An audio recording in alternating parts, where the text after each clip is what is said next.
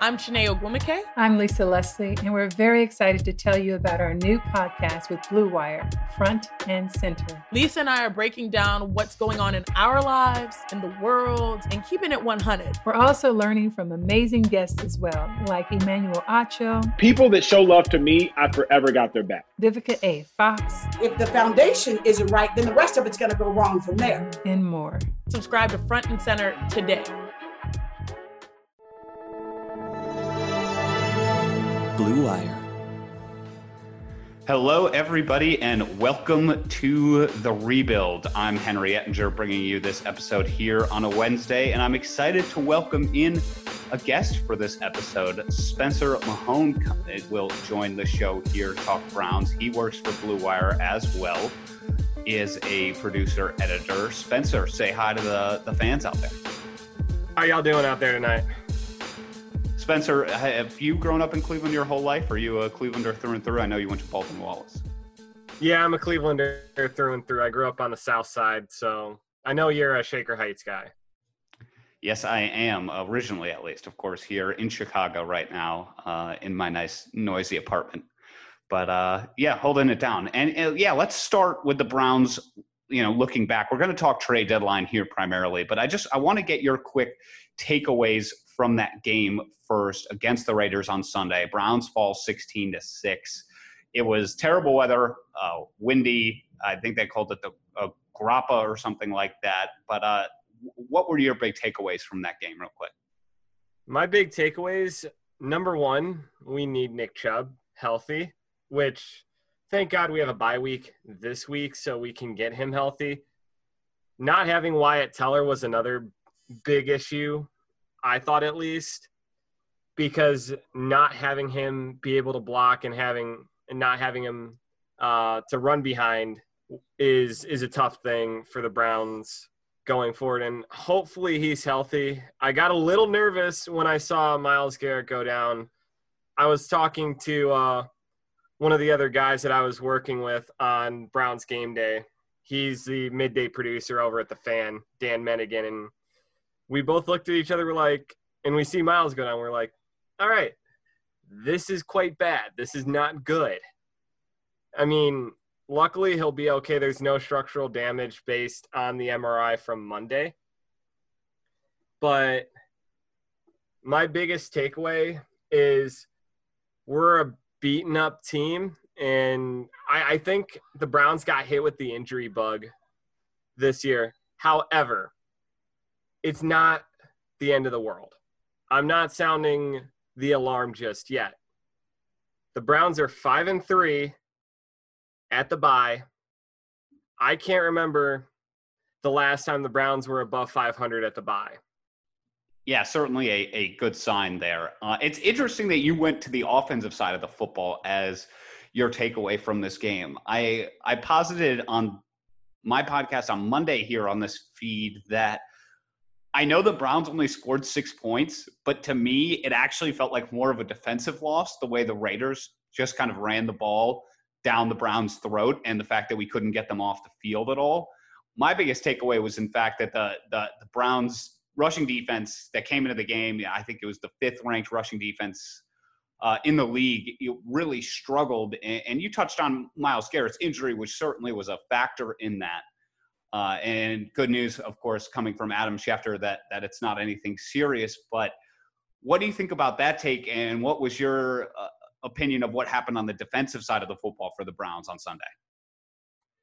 I was frustrated watching the defensive effort from the Browns. The one, I guess, silver lining on the defensive side, we finally found Olivier Vernon. I mean, it took half the season to find him. Got a couple of sacks, but I mean, at the end of the day, it didn't mean anything. I think he played the best game of the defensive lineman. I think you're right there, but also at the same time, it was not a great showing, I thought, from the defensive line as a whole. I thought Larry Ogunjobi had his worst game of the season. I can't say I was particularly impressed with Sheldon Richardson either.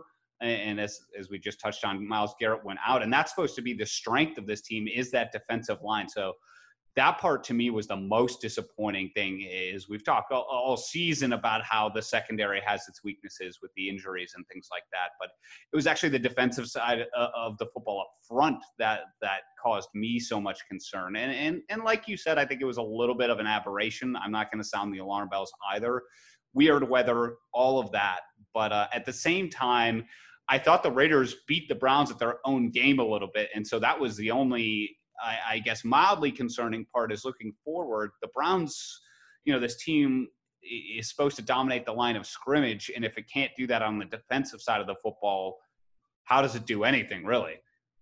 Yeah, I'm right there with you. I can't tell you how many calls for Baskin and Phelps on Monday that I fielded about the Browns' overall effort. And I mean, fans pointed to the offensive side of the ball.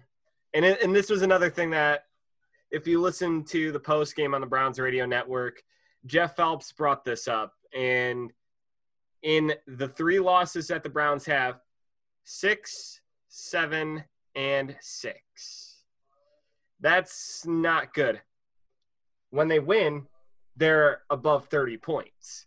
So what I worry about is that the Browns come down to it's a team like you're either hot or you're not. It's one of those teams, and I feel like that can come from some of your bigger players. Now, again, I'm not taking shots at anybody, but this was a team if you look on paper, the Browns are supposed to beat. Now, did they take it seriously? I don't know. And other hosts that I work with at The Fan, they've brought up that same question, and they don't know the answers.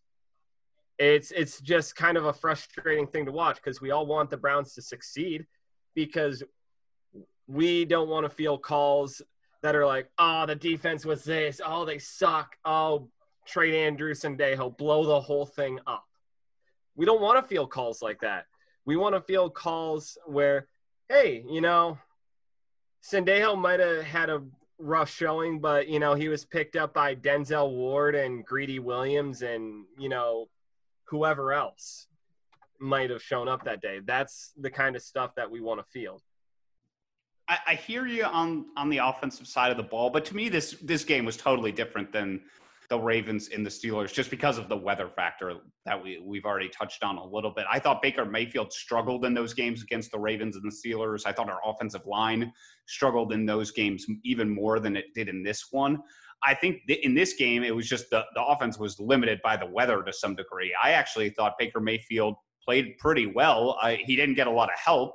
The drop by Jarvis Landry in the end zone. There was the key drop by Njoku on 3rd down. Landry had another drop. I think those guys didn't help him. But I disagree with you. I'm going to push back on the thing.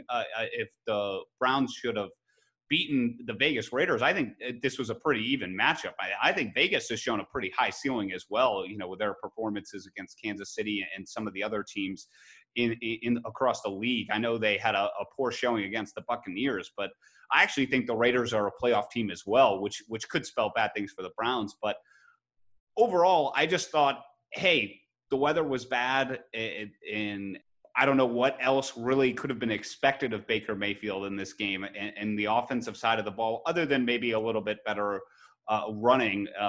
But the offensive line had some issues, as you said, especially with injuries. Yeah, that's a fair point you bring up. I don't think Baker had a bad game, and there's no way you can pin all the blame on one person. I mean, I've fielded many a call where people want to blame this one person just because he's the figurehead of the team, whether it be Kevin Stefanski, Freddie Kitchens, because I've been over at 92.3 for a year, so I've heard calls about Freddie Kitchens and have had to handle those. But point remains, whether it's Baker, Jarvis, David Njoku, Kevin Stefanski, ownership even, people want like a scapegoat. And in a team game like football or even baseball and basketball, you just can't do that. it's not all on Baker. Like I said, he played a pretty solid game, but the receivers did leave a little to be desired. And that's on all the receivers. Harrison Bryant had a fumble when they were driving in the first quarter. And that's another thing. In each of the 3 losses, they also gave away the ball early. So do you think that kind of sets the tone for how the game's going to go? Yeah, I don't think any of them helped. I think especially, I would say actually it really set the tone more in this game than any other because this game was clearly going to come down to protecting the football. Possessions were going to be limited based on the weather. And so I think that the turnover early in this game hurt the Browns the most, where they were, playing catch up kind of from the start. Really, in the Steelers game, it was more so an indication that Baker Mayfield wasn't having a good game, but that's not what I saw. Obviously, on the Harrison Bryant fumble, that none of that was on Baker. So, look, we're going to get to talk plenty more Baker here as well in the final topic of the show. So I want to move on real quick because the Browns stayed silent at the trade deadline, much like most of the NFL. Spencer, should they have made a move to help this defense in particular, or really anywhere? Should they have made a move at wide receiver too? Should the Browns have made a move at this deadline? I definitely think the Browns should have made a move. We had Scott Petrak on the Fan with Baskin and Phelps, and Petrak was expecting the Browns to make a move before the trade deadline, and that didn't happen. Now, if you look at the defensive side of the ball, you look at the safeties, there's people out there like Clinton Dix and the like that you can go after. And even if it's just a rental, I think it'd be a nice short-term fit, and it would kind of shore up that safety that Sendejo's struggled on and off with throughout this season. Yeah, for me, the biggest takeaway from Sunday actually was that I thought the Browns shouldn't make a move, because I saw a lot of holes across that defensive secondary and back seven, and I think the Browns are going to need to fill those with draft picks. And so to me, giving up a draft pick for a slight improvement at safety doesn't make a whole lot of sense to me. I think Clinton Dix, the one name you bring up there, I think he struggled a lot of this season from the football I've seen with him. So I'm not that interested in him. And, giving up one of those draft picks to get somebody in long-term that I think could help you, to me, isn't worth it, because I think this roster actually showed a lot of imperfections on the defensive side of the football. And still, I think they're going to be good enough to make the playoffs either way. So I just don't really – I know I saw a lot of Browns fans that were in the camp like yourself that said the Browns should make a move to bolster the secondary at the deadline. But I just didn't see what move was out there that made a lot of sense. To me, it felt like very short-term thinking, when I just don't think this team is at a Super Bowl caliber level, and I think they're at a playoff caliber level either way. So, to trade for a rental when you have, which really is the only thing that makes sense, with Grant Delpit coming back, with Greedy Williams hopefully playing at some point this season in the secondary, the rental is really the only option. And I just didn't love a lot of players out there, and I didn't see a lot of players get moved that I was like, oh, I really wish the Browns had made that trade for that player. I just didn't see that one out there. No, I'm with you. And I mean, I've heard people bring up Clay Matthews, who's, I believe, out on the waiver wire at this moment. Every Browns fan wants Clay Matthews because of his dad. I'm okay without Clay Matthews personally. I think Clay Matthews is a little past his prime. No, I'm with you there. I'm just saying I've heard that thrown around by a lot of people, a lot of callers, some of the hosts. Now, I don't think you need anyone in the linebacking core. It would help if you had, some of your draft picks from the previous April to at least shore up the depth, because the big problem that I see right now on the Browns defensive side of the football is you're playing with depth and you're just getting exposed. I see that too, because of the injury bug, like we mentioned earlier in the show.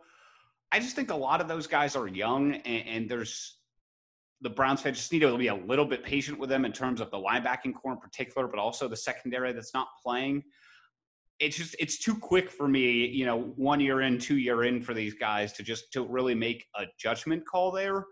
And to be honest, also from a team building philosophy, I'm just not looking to invest a lot in the linebacker position. I think the Browns letting Joe Schobert go was a long-term smart thing. Even, with him down in Jacksonville this year when the Browns could certainly use him. And that's not where I would invest. So I'm a fan of using the cheap draft picks there, of using depth at that position and not signing any star players. For me, the secondary is where I would invest, which the Browns did. Unfortunately, it's just not working out because those guys aren't on the field. Yeah, and it was unfortunate. We were going to have those guys. Delpit went down, I want to say, within the first week of training camp, and we haven't seen Greedy all year. And apparently, from what I've heard, Greedy has made a lot of improvements. So he was supposed to be a really big piece opposite Denzel Ward. Grant Delpit was going to be in the position of Andrew Sendejo. And then you have a defense, I think, that's really worth talking about as one of the best young secondaries in the league. Now, like I said, obviously that didn't happen. So you're left with depth and Andrew Sendejo and Terrence Mitchell. Terrence Mitchell, again, not a bad guy, but, he's no Greedy Williams or Denzel Ward in that matter. So people are starting to throw away from Denzel Ward or planning to throw away from Denzel Ward and just kind of run the football and milk the clock and just be methodical, because those of you who saw Sunday know that that's probably one of the ways you're going to have to beat this team. You're going to have to beat them in a low-scoring affair. You're going to have to keep Baker off the field. Yeah, I think, honestly, Cincinnati attacked the Browns in a similar way. But I think Terrence Mitchell is what he is. He's a third corner on a team. I think he's been solid this season for sure. And he's not going to play press coverage on a consistent basis. So he's going to give up those underneath throws, which I think Joe Burrow took advantage of a lot, and Derek Carr to some degree as well. But I'm not too worried about it in the long term. I'm just not. I think he's thrust into a position that he's not meant to be in right now, and that's okay. But for me, as I said, ultimately, I saw a lot of Browns fans clamoring for the Browns to make moves at the deadlines, and I thought, if anything, I was hoping they would do the opposite, and they did do the opposite. So I came out of it a little bit more optimistic than I think most did. But Spencer, I also want to talk about Andrew Berry's press conference today. He touched on Baker Mayfield a lot in particular. There's a story up on ESPN about it by Jake Trotter. And so we're going to talk about that when we come back. But first, let's take a quick break and hear from our sponsors. This episode of The Rebuild is brought to you by Bet Online. Football is back in full swing, and you might not be at the game this year, but you can still be in on the action at BetOnline. And let's be honest, you probably didn't want to be at the stadium for that one with the Browns' 35 to 40 mile per hour winds. We've all done it, but it wasn't so bad to be at home in the comfort of your own home with the heat on, all that. And BetOnline is going the extra mile to make sure you can get in on every possible chance to win this season, from game spreads and totals to team, player, and coaching props. BetOnline gives you more options to wager than anywhere else. You can get in on their season-opening bonuses today and start wagering off wins, division, and championship futures all day, every day. Head to BetOnline today and take advantage of all their great sign-up bonuses. Just don't forget to use the promo code BLUEWIRE at betonline.ag. That's BLUEWIRE, all one word. BetOnline, your online sportsbook experts. This episode of The Rebuild is also brought to you by Indeed. Even though sports had a break, your business didn't. I can tell you, we certainly didn't stop here at Blue Wire trying to give you guys great content. You have to keep moving, and that makes hiring more important than ever, and Indeed is here to help. Indeed.com is the #1 job site in the world because Indeed gets you the best people fast. Unlike other job sites, Indeed gives you full control and payment flexibility over your hiring. You only pay for what you need, you can pause your account at any time, and there are no long-term contracts. Plus, Indeed provides powerful tools to make your search that much easier, like sponsored jobs, which are shown to be 3.5 times more likely to result in a hire. With 73% of online job seekers visiting Indeed each month, Indeed is going to get you the important hire you need, just like they have for over 3.5 million businesses.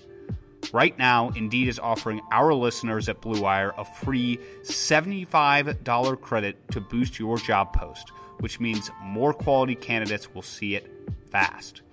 Try Indeed out with a free $75 credit at Indeed.com/Blue Wire. This is their best offer available anywhere. Go right now to Indeed.com/Blue Wire. Support the show. Terms and conditions apply. Offer valid through December 31st. All right, and we're back here on The Rebuild on Blue Wire Podcasts. Follow me at Henry_Ettinger. Follow Jordan Zerm. And Spencer, do you want to toss out your Twitter handle as well here for the listeners? I'll toss out Instagram for that matter. It's Spence Mahan, all one word. But yeah, let's jump into that story, on ESPN today by ESPN's Jake Trotter covering the Browns about mostly Baker Mayfield. Andrew Berry touched on a couple of different players, but Jake Trotter's takeaway from it was very positive for the most part. Berry said a lot of nice things about Baker Mayfield so far this season, saying he's done a nice job, he's put them in position to win, et cetera, et cetera. But one thing he noted was that Andrew Berry didn't use the term franchise quarterback at all in that interview, that he didn't go quite as far as to call Baker Mayfield the future of this franchise. So, Spencer, my question to you is, through 8 games, where do you stand on Baker Mayfield? Has he proven that he's the long-term answer for this team going forward? Because I think ultimately, more so than the wins and losses, that's the fundamental question for the Browns this season. I think Baker is a guy you can build a team around. Obviously, you're going to have other guys like Jarvis Landry in the fold too. That helps a lot.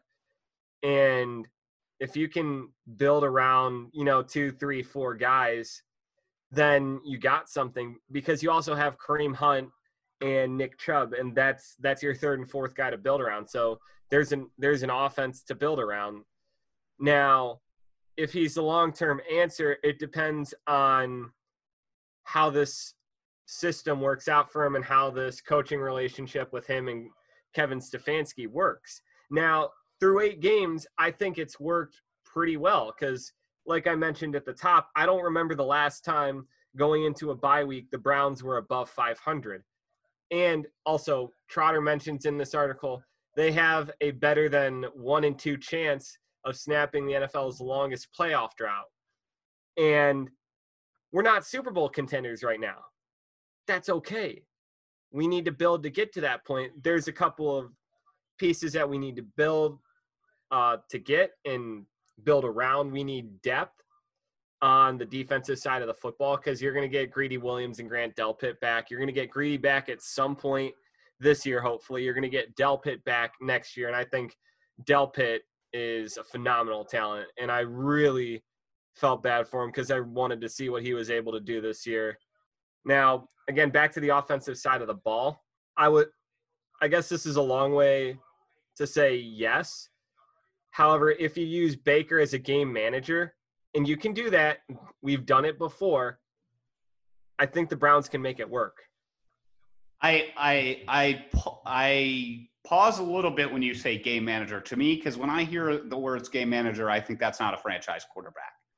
And now I'm not saying I disagree with you in the sense that I think it does depend on this coaching relationship. Number one, I think we've seen the trend of most quarterbacks in the NFL is actually, are they matched up with the right coach? I think we've seen that with Jimmy Garoppolo, Jared Goff, maybe even with Derek Carr, who we just saw on Sunday. Maybe it does just come down to that coaching matchup. And for me, I'm in wait-and-see mode still. I'm right with Andrew Berry, where I think this has been a positive step in the right direction for Baker Mayfield. And I think that so far through 8 games, it looks like he and Kevin Stefanski have a pretty good rapport. But I'm not all the way there yet with him. I'm not. I think, it's if anybody was going to, develop in their third year to a different level, it's going to be Baker, especially given the first two head coaches he had and then this weird offseason.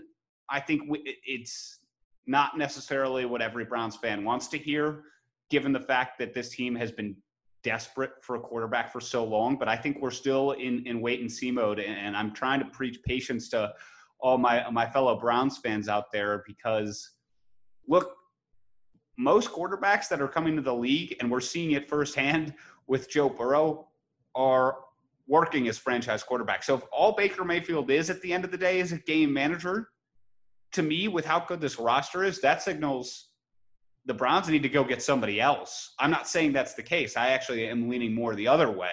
But if he ultimately at the end of the season, we're like, game manager more than franchise quarterback, that signals to me time to go get somebody in free agency or the draft to at least compete with him. No, that's a fair point to make. And I feel like competition is a big part of what would drive Baker Mayfield. I mean, you see it on the field in all the Browns wins, which were all shootouts. Baker and Kevin Stefanski were super dialed in on offense, and the offense was clicking on all cylinders, dare I say, in those 5 wins. And again, with the record, it's a case of you're hot or you're not. And at the bye week, we got to call it for what it is. They're a 5-3 team that has a good chance of making the playoffs if they can just hold on to how they've played thus far. And I have every reason to believe they will, because their schedule is a piece of cake. Yeah, we've talked about on the this on the last show and on a couple of shows ago as well that the schedule does certainly favor the Browns down the stretch. But if anything, to me, that means I expect if Baker Mayfield's a franchise quarterback that he's going to be consistent in stringing together some wins, not only the next couple of weeks but the rest of the season. And then I've got those games against Pittsburgh and Baltimore circled. To me, I want to see more out of Baker in those games, and I think he's going to have the opportunity to as his team gets healthy, as he gets Nick Chubb back. And, the Ravens situation, of course, it was his first game with Stefanski. The Pittsburgh game, his offensive line didn't do him any favors. I hear all that, and I'm not, again, I feel like I'm coming out more pessimistic than I mean to be, but I'm neutral on Baker right now. I'm patiently waiting and anxiously watching the last 8 games before I make up my mind on whether or not he's the long-term feature. And even in the short term, should the Browns pick up that 5th-year option? I'm still in wait-and-see mode. I would say yes, I'm in wait-and-see mode, because I want to watch these last 8 games as well. And you made a really, really good point on having Baltimore and Pittsburgh circled. He has to show up. There's absolutely no way that Baker can't show up. If he just goes dark in those games like he did in the first set of games against Baltimore and Pittsburgh, this team is not going to make it, because you're going to be stuck at 9-7. You're going to be on the fringe. And when we had Daryl on the barbershop last night up at the Fan, Daryl's like, I feel much better being 10-6, which means you have to beat one of those teams or beat both of those teams if you, for some reason, drop one of the cake games on the schedule here. So I'm really excited to see what happens with a mostly healthy Browns team now. We get to the point of missing Odell Beckham, and that's going to hurt in those games, I think, especially with all the implications that I would assume are going into that game should the Browns, have a record that shows they're let's say 7-4 going into these games, or 7-5. Those are games, again, must win. And I think you're going to miss Odell at least a little bit there. For sure. But if it's me, that's not an excuse. I think what we've seen out of true franchise quarterbacks is they can overcome some of those injuries, especially to the skill position players. And that's why I think, these final 8 games are going to be even a better test for Baker Mayfield. But ultimately, it comes down to if you're going to win your division, you basically have to have one of the best two quarterbacks. I think that's been pretty well played out throughout the last 10 or 15 years or so. And there are exceptions, but on a consistent basis, you look at the teams that win their division, they have either the best quarterback or maybe the second best quarterback if it's close. And I'm looking at Joe Burrow. I'm looking at Lamar Jackson. I know Big Ben's old, but he's still there at least for now and until he retires, which I can't wait for, trust me, as a Browns fan. But until he retires, he's still out there too for the Steelers.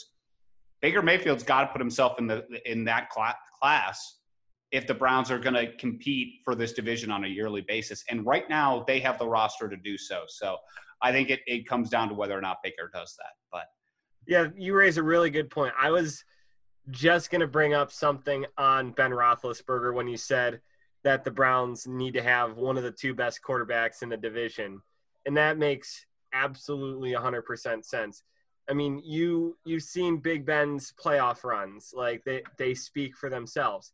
Now, granted, he's more your prototype quarterback, where Lamar Jackson kind of matches the modern day.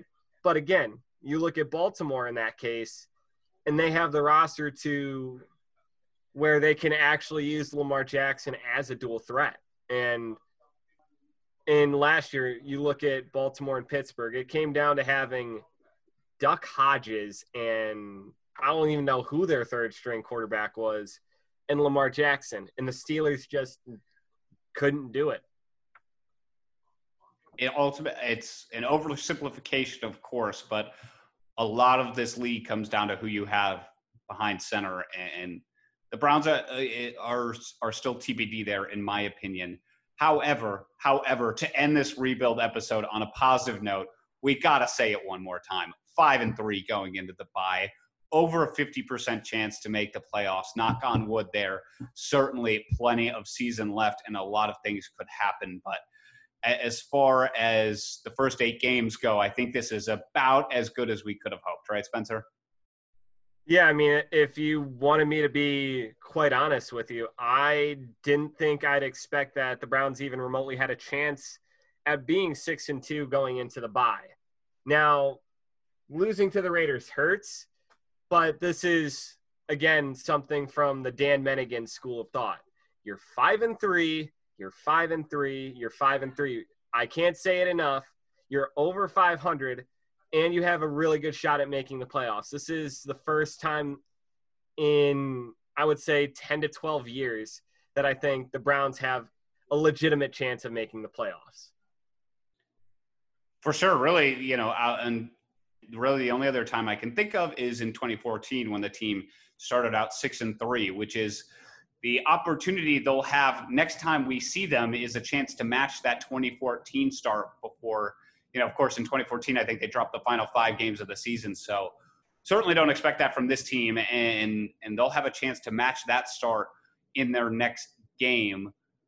Between then and now, though, they have that bye week. We'll continue to bring you content here on the rebuild, but no Browns game this Sunday. So everybody, take your weekend off, go, outside, get some fresh air and all of that, because 2 weeks from now, the Browns will have to strap in for their final 8 games as they try to make a playoff push, and we'll be right there alongside them here on the rebuild. But that's going to do it for this episode.